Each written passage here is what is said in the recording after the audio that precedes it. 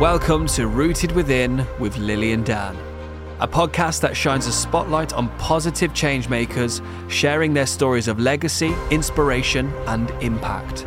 Each episode, Lily and Dan will speak to individuals who have made their dreams a reality, exploring their journeys, mindset shifts, and what motivated them. Join us as we explore the lives of those who are making a difference and let their stories inspire you to achieve your own goals. If I look back on my career, there are some standout moments with stuff that we worked on as teams that were just actually really, really good. We changed the law in the UK to help protect children from kidnappers. I got to go down number 10 and Tony Blair showed me around number 10 because I ran his campaign in the millennium when there was a recession going on. We got thousands of people back into work. The way the family had broken down and the way that I got kicked out, and he didn't take me in. He did have the opportunity to take me in. He did actually help me out and put me into temporary accommodation. A boy, 21, and he's in aerospace engineering. He's got actually a really decent job and they work 4 days a week. They get to finish early on a Friday and they can do remote working. So he's in a good position. And he's already going, oh yeah, but I don't like this treadmill. Here, the public sector is completely leading the charge. Yeah. And it's the private sector that needs to wake up to this and realise. Rooted Within with Lily and Dan. Are you in first or am I? I don't know. You know what? When you were away and I tried to do it, I'm like, You messed up. I turned over to look for, just by default. And I'm like, wasn't here. oh no, I'm going to have to say the name. And I was traveling. I got it wrong. Oh, of course. You would have been so excited. I always get it wrong. got it wrong.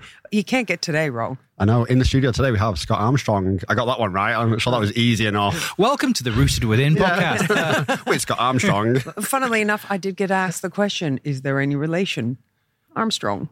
To Louis, Armstrong. Neil. All of them. Any of them. Special very ones. Famous ones. We're proud of pretty much all of them apart from Lance.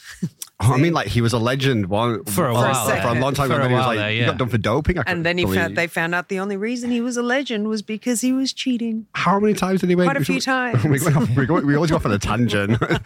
this is early for this tangent. I know, this is about you, This is not straight like, out of the this gate. is you, not Lance Armstrong. This is usually where we end up, but we do come back. So welcome to the studio. Thank you for having me here. Great to have you here. So if you're not related to Lance, who is Scott Armstrong? Oh, that's a big question. I'm not sure I still know. I am a storyteller, I guess. I've been a journalist since I was 16 years old. Didn't go to university, started in newspapers before the internet existed. And I've been telling people stories ever since. How was that? Like, because back then, Gosh, brilliant. media was different. It was brilliant. Yeah, actually, the media stood for something then as well. It wasn't just about clickbait and all that sort of thing. Yeah. You could actually... It was real journalism. It was real journalism. Real storytelling and investigative. And you had time. Yeah, you didn't have the resources. You didn't have the internet. How did you get into it at 16? Well... I was kind of lucky. I got introduced into it. English was like the only thing I was really any good at. When I was 15, we were not in a really great space. Family breakup, bit of time on the streets, bit of time couch surfing, all that kind of thing. You had time on the street. I love this. Guests on our podcast always just dropping these little things. It's like, whoa, let's just go back a step. Little bombshells and just keep going. I'm like, street. Okay, let's go. Rewind. At 15? Yeah. So, yeah, it wasn't easy. The family it was a family breakup. Mum and dad got divorced. There was a emotionally abusive stepfather. He used to kind of threaten to throw me through windows. And, oh, wow. Occasionally they decided that I should no longer stay there. And unfortunately, I got estranged from my father at the time. Yeah. We became close in later life. But, yeah, so, You got thrown out of home at 15? Yeah. And... Sorry, Mum was okay with that, or didn't have a. Yeah, my relationship with Mum, and if you're watching, sorry about this, Mum, has been difficult and on and off ever since then, really. So, wow. And it's I'm not sure we haven't had that proper conversation yet, and I still probably haven't dealt with all of that and that kind of rejection, that trauma, sense of that direction. Yeah, and it trauma actually was. It actually was trauma, but but journalism was kind of my savior. It's just that I got introduced to it, landed on my feet. A weekly newspaper in a town called... How did you get introduced to it? Through my then girlfriend's father, who was a parish councillor who knew the local paper. This was like a weekly Friday newspaper in a market town called Newark. Okay, I know Newark. Yeah, absolutely. I won't tell you what it's an anagram for. You can work that one out for yourself. Yeah, and that's started from there, and I've just been telling stories ever since, really. So, But at 16, where were you living? Around a lot of couch surfing.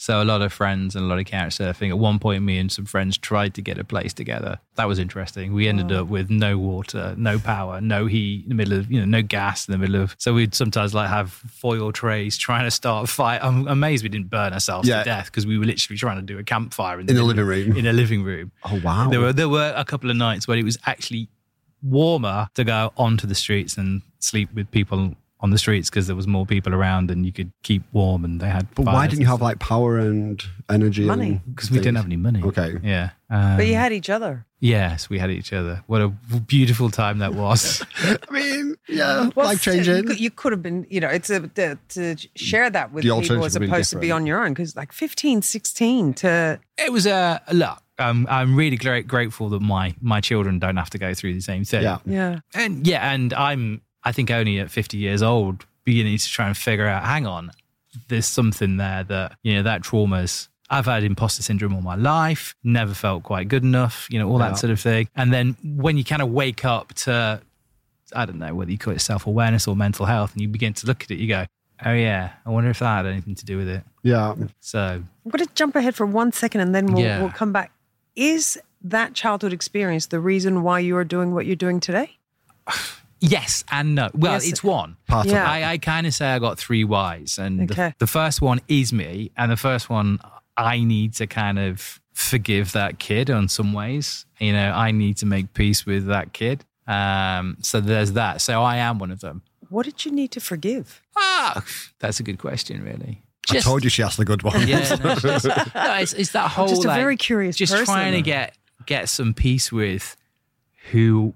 that insecure kid. I was bullied at school. I didn't step up enough. I've had that insecurity pretty much all the way through. So, just trying to go back to that going, do you know what? You're not to blame for any of all of that. It's just the way that it wasn't your fault. Just who you were. Pardon? It's just who you were at the time. It's just who I was at the time. And it's taken... And it's a card you were dealt. And that's how I've got to kind of process it and figure out, okay, so... the confidence, the versus the insecurity. How do I, at 50 years old, kind of go, right, you are good enough. And this is something that with the platform, we try to talk about a lot. So many of us have got imposter syndrome. So many of us don't actually genuinely believe we're good enough. And it's well, we really actually are. And when did you know you had imposter syndrome? Oh, do you know what? It kind of, I had it all the time. I think it came through after my father's death. 4 years ago, my father had a mental health breakdown and drank himself to death in 3 months. And I genuinely, I looked down at his body in the open casket. I went, we never talked about this.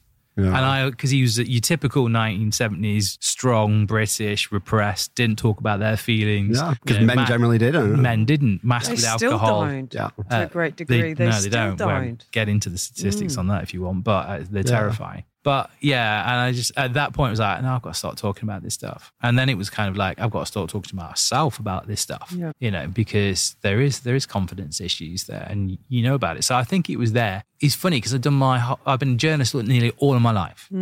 Forgive me for being a journalist, but I took a kind of sidestep into communications, and I worked for a really good company, Hill & Knowlton Communications. Great agency. Great agency and really good people there. But it was so bizarre that even moving slightly tangentially, because you wouldn't think there's a big difference between journalism and communications. We're off, but there is. But I didn't think that going in. But the minute I couldn't call myself an editor or the minute I couldn't call myself a journalist, I was like, I have no idea who I am. So, you come back to that question about, who is Scott? I was like, if someone had sat to me and go, right, okay, put the job aside, who are you? I'm like, I genuinely don't know.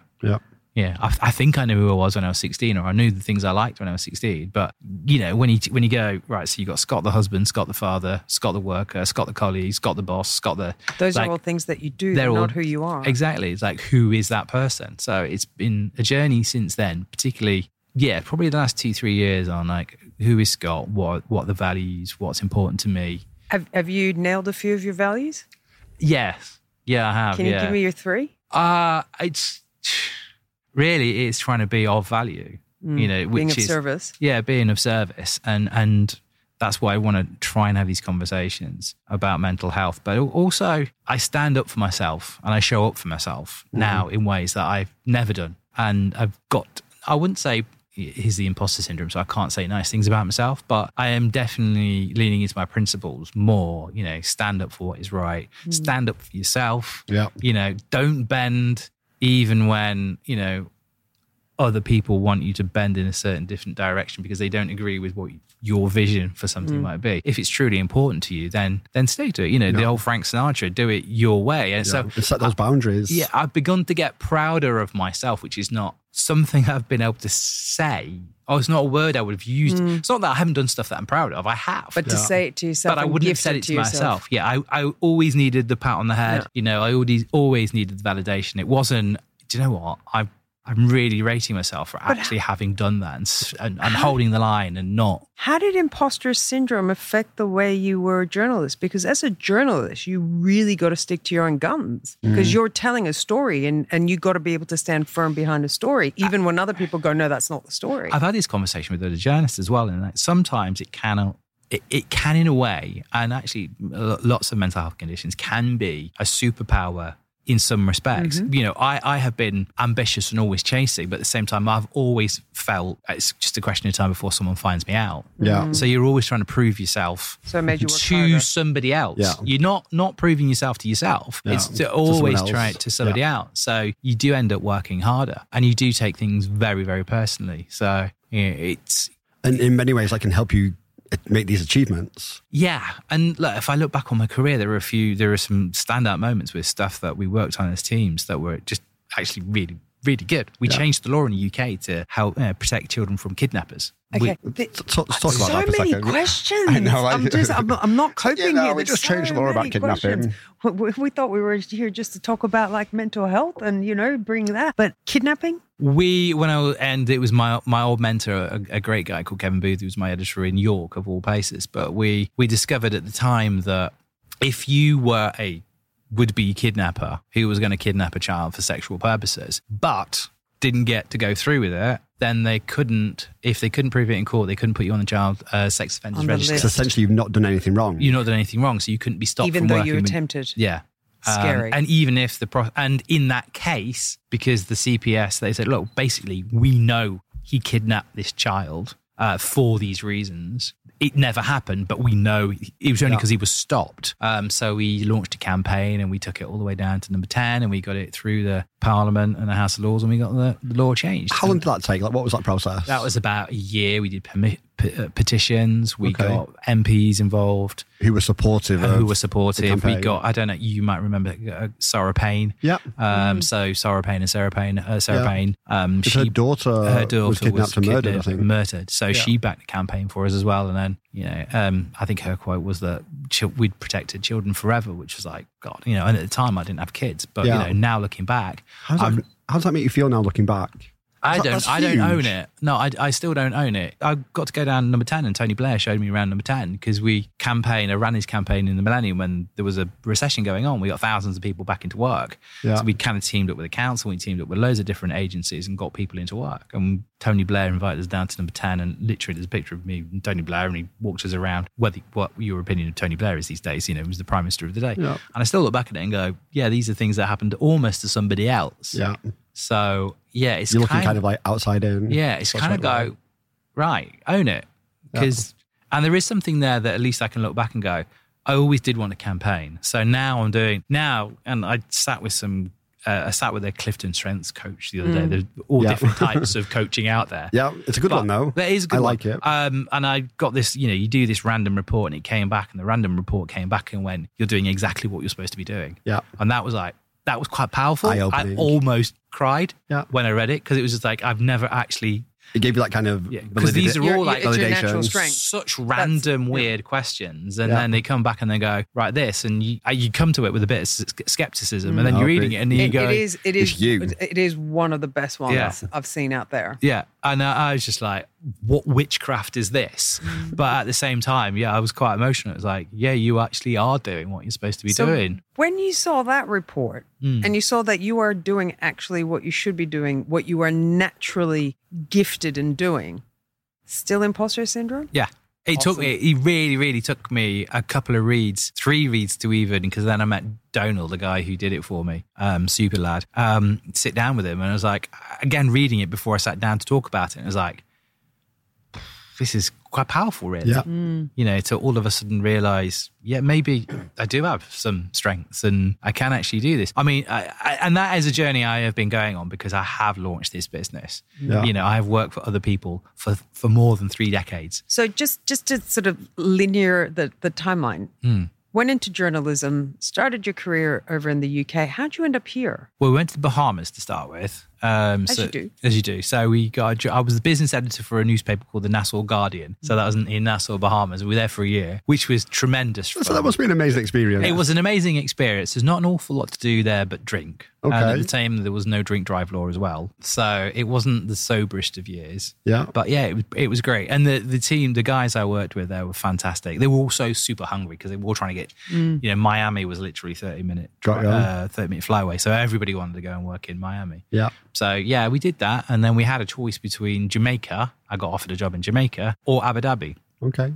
To go and work for the National. And at the time, the US were trying to extradite a drug dealer called Dudder's Coke. Great name for a drug dealer. That is actually, it's like you couldn't make that up really. No, literally, you know. And so people were getting macheted in the streets and stuff. So we thought, you know what, let's get in Jamaica, I'm assuming. In Jamaica. I was just double checking there wasn't a shoot in Abu Dhabi. Yeah. So there we thought, yeah, let's give Abu Dhabi a go. And yeah. Did you know much about Abu Dhabi or the Do you UAE? know, I really, really didn't. It was kind of like such a leap in the dark. Yeah. And then we got to, and in the Bahamas, there's not a lot. Yeah. You know, there's beach and there's hotels and there's not a lot. Yeah. And just walking around Abu Dhabi the first few days, I'm literally texting the missus going, we're going to be all right here. It's going to be good. It's a good place. No, it's a really good place, you know, and I'm delighted that we washed up here, you know, 13, 14 years ago. So in terms of what you're doing now with Mental, which is the organisation you've created, where did that come from? How did that happen?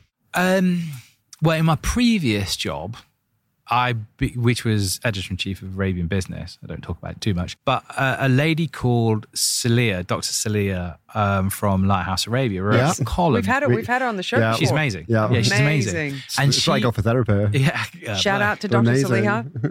And she wrote this column about how it's not easy for people to stand up to bullies here because at the time as well, and thankfully, I mean, the government's gone on a big journey in terms of improving people's, you know, the personal laws, employment law, golden visas, green visas, you know, but her whole article was kind of like how there are bosses out there that make people feel in fear of their jobs. Yeah. So it's not just so easy to kind of stand up to a bully because if you do, you know, at the time, and they've changed it from 30 days to 6 months, but at the time it was 30 days and you're out. So your kids lose their school, you know, you lose your house, your health insurance, you lose your existence in this part of the world. Yeah. You know, and you look in the UK going, I don't want to go back to the UK, I want to stay here. Big and consequence. That really resonated with me because I'd gone through in past experiences some pretty dodgy, some dark times with toxic leaders. So I launched a resilience channel and really wanted to lean in. When I took over that job anyway, I wanted not to talk about clickbait,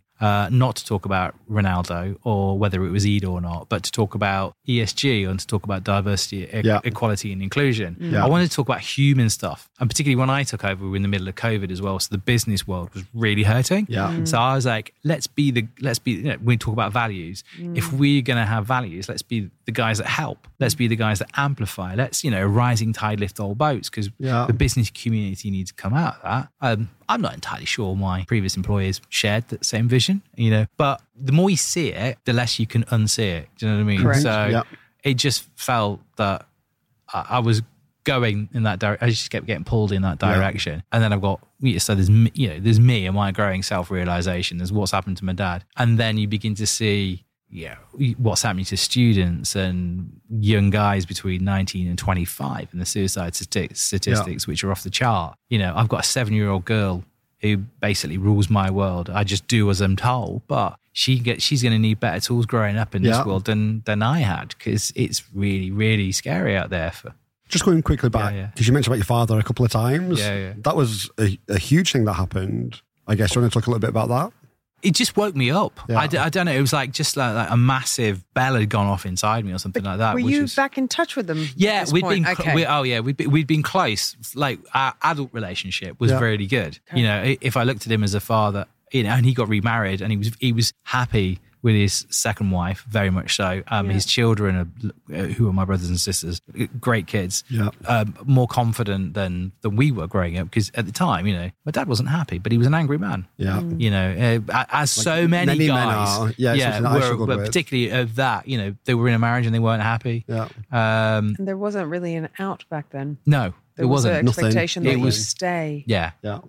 And that impacted him. But no, we had a good relationship as grown-ups, but we never got on to talking about feelings, talking about, there was some stuff I did, we talked about the past. And I had to have a pretty robust conversation with him as well, because, the way the family broke down and the way that I got kicked out, and he didn't take me in. He did have the opportunity to take me in. He did actually help me out and put me into temporary accommodation. Yeah. So thanks very much, Dad. But again, could be more. If and I feel like I'm sounding like I'm blaming, and my mother's situation with that stepfather as well, I'm not going to blame her for it, because he was an awful person. She ended up with a very controlling, very just he's since left this world, which is not a bad thing. That sounded uncharitable, but that happens. Yeah, but I had my dad had some responsibility for that as well. So I had to work through that and have some pretty difficult conversations with him, going like, why didn't you take me in? Yeah. But you're saying he was going through his own mental challenges? Yeah, he was going through his own mental challenges. He's going through his own, and I think he just got with a new partner. And look, I've been divorced as well.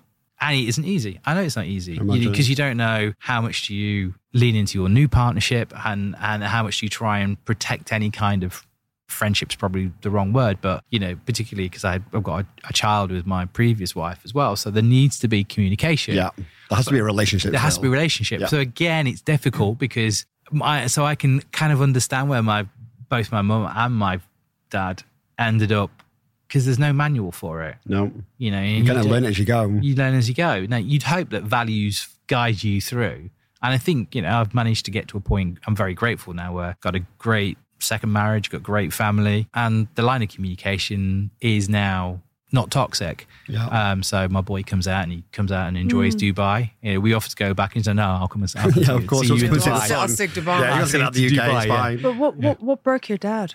What broke my dad? Well, it's a very complicated one, but he'd watched his mother go into a care home as his mother got addicted to painkillers back in the 1970s. So she ended up in a care home and her brain went to mush. He watched her, and she was super, super intelligent, and he idolized his mother. And he watched her disappear in front of his eyes. So really what happened was kind of like, he went in to have a double knee operation and walked out the next day because he's a hard guy. Yeah. As they do. Yeah. There we go. The other word is be idiot. Yeah. But then he couldn't take the anti-inflammatories. He couldn't take the painkillers. He couldn't take the tablets. He had this mental aversion because of the previous experience. Because of his mother. So then he just started medicating with alcohol, but trying to cover up the pain, because he was as hard as he was in absolute agony. Yeah. Because he just had 2 knee operations and walked out the next day. So he was an idiot. But we were trying to reach him. And I'm in Dubai. He's in England. Guy, just take the painkillers. But he couldn't go over that mental block. Mm-hmm. And then the alcohol just took hold of him. Oh, it's a monster. And he was gone. He was gone. Literally 3 months later, he was gone. Wow. And I was always like, nice, Dad. He's so strong. Of course he'll get over this. Was it the alcohol that got him? In the end, he had like a brain aneurysm, which so there was cirrhosis of the liver, but cirrhosis of the liver also then causes hallucinations and all that sort of thing. He got to the point where the doctor said, you cannot give up alcohol tomorrow. If you give up alcohol, your body will shut down. Your body will shut down. Yeah, because it's so reliant. Yeah. So, but he couldn't get through it, and ended up with a bleed on his brain, and they tried to operate and all that kind of thing. The saddest thing here was that it was avoidable. Yeah. Yeah, and that's, again, is that the ability to be able to... I mean, how many guys are out there right now, though, that we can't... You were going to give the statistic. Oh, wait, it's one of the biggest... Suicide's one of the biggest killers of men right now. Yeah. Like, particularly between 40 and 49. I'm glad I'm 50. You made it through. I made it through. But if we look at, you look at boys, 19 to 25, second biggest killer of, in the UK of young men is suicide. But also that 40 to 49, it's huge. Well, it's a real transition time. There's a lot of things going on. Yeah. I mean, because at that point you've got guys who have got you've got the I've literally posted about it today, actually. But you got the responsibilities of being a husband. You got the responsibilities of being a father. If you're a manager, you got responsibility to your team. You got responsibility to the profit and loss. You got responsibility to your boss or the board. Then you've got school fees, and you've got there's also ego. Being a strong masculine. But that's the person. thing. Your responsibility is all that. You Yeah. can't possibly say you're not coping. Yeah. And then physically, your body. If we talk about what happens to your body past the brunch 35, past brunch 35. belly comes, the moves come, you True. don't look as good, you Yeah. don't feel Things as start good. to fail. Your testosterone levels genuinely do start to go down. They That's drop physical things. They happen. drop significantly. Yeah. So then all of a sudden you haven't got energy. You think you look like crap. Yeah. You're not looking after yourself. You've got all those responsibilities, and you can't talk to anybody about it because if you do, you're weak, which is such BS. Yeah. It is. And on this journey with this mission, this platform that with mental, the amount of times I sit down with guys in particular, and so quickly do we get to the mental health conversation. And maybe it's just because now my antenna's up. Yeah. But guys, they need to talk about it. Do you feel that they are starting to talk about it, that it's getting better? A bit. Yeah. A bit. And we're running a men's retreat soon, which is kind of like a blend of physical and mental health. So there's paddleboarding with meditation. Nice. There's fire and ice, which is saunas and ice baths, which are really, really good. It's really good. Really good. I started them Really recently. good. But then there's some stuff in there as well, which is like Reiki and sound which healing, works. which does work. helped me. But you've got a but bit of you- a hurdle to get but then over you got- perception, right? Exactly, because He's like, how do I do that? Oh, it's Bit weird. woo-woo. Yeah, a bit Woo-woo. spiritual. Yeah, it's a bit woo-woo. Yeah. Yeah, it's spiritual. I'll send my wife. Yeah, but we were lucky enough to be on stage with Deepak Chopra, and he was like, Yeah. literally, all the multimillionaires and the billionaires, That's what They're they all do. doing it. they're all doing Yeah. it. Yeah, Well, all the they've been doing it. successful. They've been doing it from the beginning. Yeah. That's why they've so survived. this is the secret. Like, it isn't weak; it's smart. Yeah. I to do be think looking after it. I do think men are taking more notice of this now, because when I went to my therapy sessions with Lighthouse, Yeah. I was quite interested. I walked into the reception area and it was full of men. Good. And as I was sat there waiting for my appointment, it was men coming out of the rooms. Yeah. And I think that was one of the key things which I took away from that, because I thought there was stigma around going for therapy. Yeah. You think it's you wonderful. told me to go for therapy for so I was long, like, and I never went, and it was always because I don't want to be perceived as being weak. so hard to watch. Yeah. It really, that's the thing. I've got two brothers. Yeah. They've gone through stuff, and I just look at them, and I'm like, and I can see. Yeah. I can see the pain. Yeah. And they're like, no, I'm fine. I'm like, you're not fine. No, you're not. Just speak to someone. And especially for me, this is close to home because Middle Eastern culture. You don't talk about it. yeah, It's no, not there- acceptable. Dan, there is no such nothing. thing as mental health. Yeah. You're fine. Just, Man up. Yeah, man up. Or like I used to have a vitamin B, you'll be fine. And it's Yeah. like, no, not fine. They're trying. I mean, the UE here, to be fair, they are trying to change that Huge, now. but We work with huge. Dr. Nahida a lot. She's the chair of the UE Mental Health Task Force. They've got a new mental health strategy coming. They recognise from a kind of actually, often when we look at the UK, it's the public sector lags the private sector. Yeah. Here, the public sector is completely leading the charge. Yeah. And it's the private sector that needs to wake up to this Very and true. realise that this is the direction of travel. We can't put mental health back in the box. We can't go back to that Victorian steel mill mentality. And the thing is, but it's a cultural change as well, right? You it's fantastic. Like you are right. It's fantastic. The middle, especially the UAE, is setting the scene and setting a really great benchmark. But you can build it, but the people need to come. So that's the next hurdle, getting the community to understand that it's okay. well, there's two things going on. Sorry, I rant about this all the No, time. we love this. But the business world, it's like there's two things you got to recognise. One, well, there's loads of things you need to recognise, but you don't get to put this back in the box. You look at Gen Z and you look at the millennials. If you want talent, and the only way your company has any kind of sustainable future is if you attract the talent. Yeah. They're like, I don't want your treadmill. I don't want your awful existence. Yeah. I mean, I don't know when we got past this point where all of a sudden, maybe it was around the 2000s, but we convinced everybody that work was more important than their life, Yeah. Yes. than their kids, Yeah. than their health. Yeah. And the only thing that they should be worried about is making somebody else more money.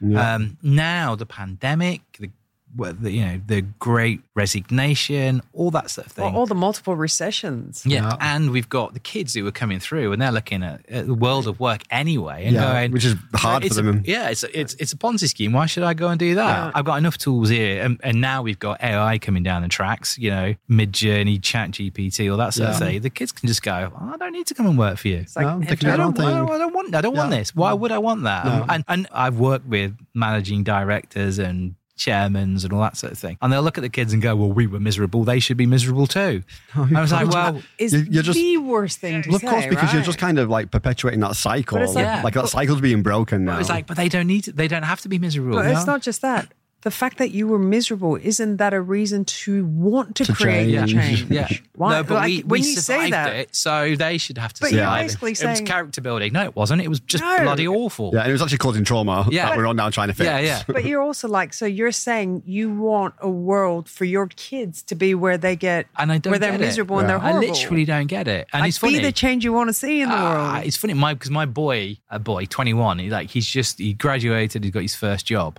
And he's in aerospace engineering. He's got actually a really decent job and they work 4 days a week and they get to finish early on a Friday and they can do remote working. So he's in a good position. And he's already going, oh yeah, but I don't like this treadmill. I have to get up at 7:30 and then I go to work and then I finish at 4 o'clock and then I've only got time to go to the gym for 2 hours. And then I've got, it's like, you're like, take the wins, kid. Take the wins. And part of me wants to go, and the other part of me is like, yeah, but actually I don't mind the fact you're questioning this now. Yeah, of course. So what I've said is, look, you need to get the experience, mate. You need to get that on your CV and you need to learn those lessons. But if you're already looking now and going, I don't necessarily need to be on this treadmill like you, Dad, for 3 decades. Yeah. So look for the opportunity. Look how you're going to do it. Or if you get to the point in this job and you go, I don't like this, screw it. Yeah. Leave it. Go and find the thing that you do want to do. And that's a conversation that when I came into the world of work, it never happened. I was lucky with journalism. Yeah. It was something that I was passionate about. Yeah. I've always been a storyteller. I've always wanted to have conversations, probably talk too much, but it's a good thing. On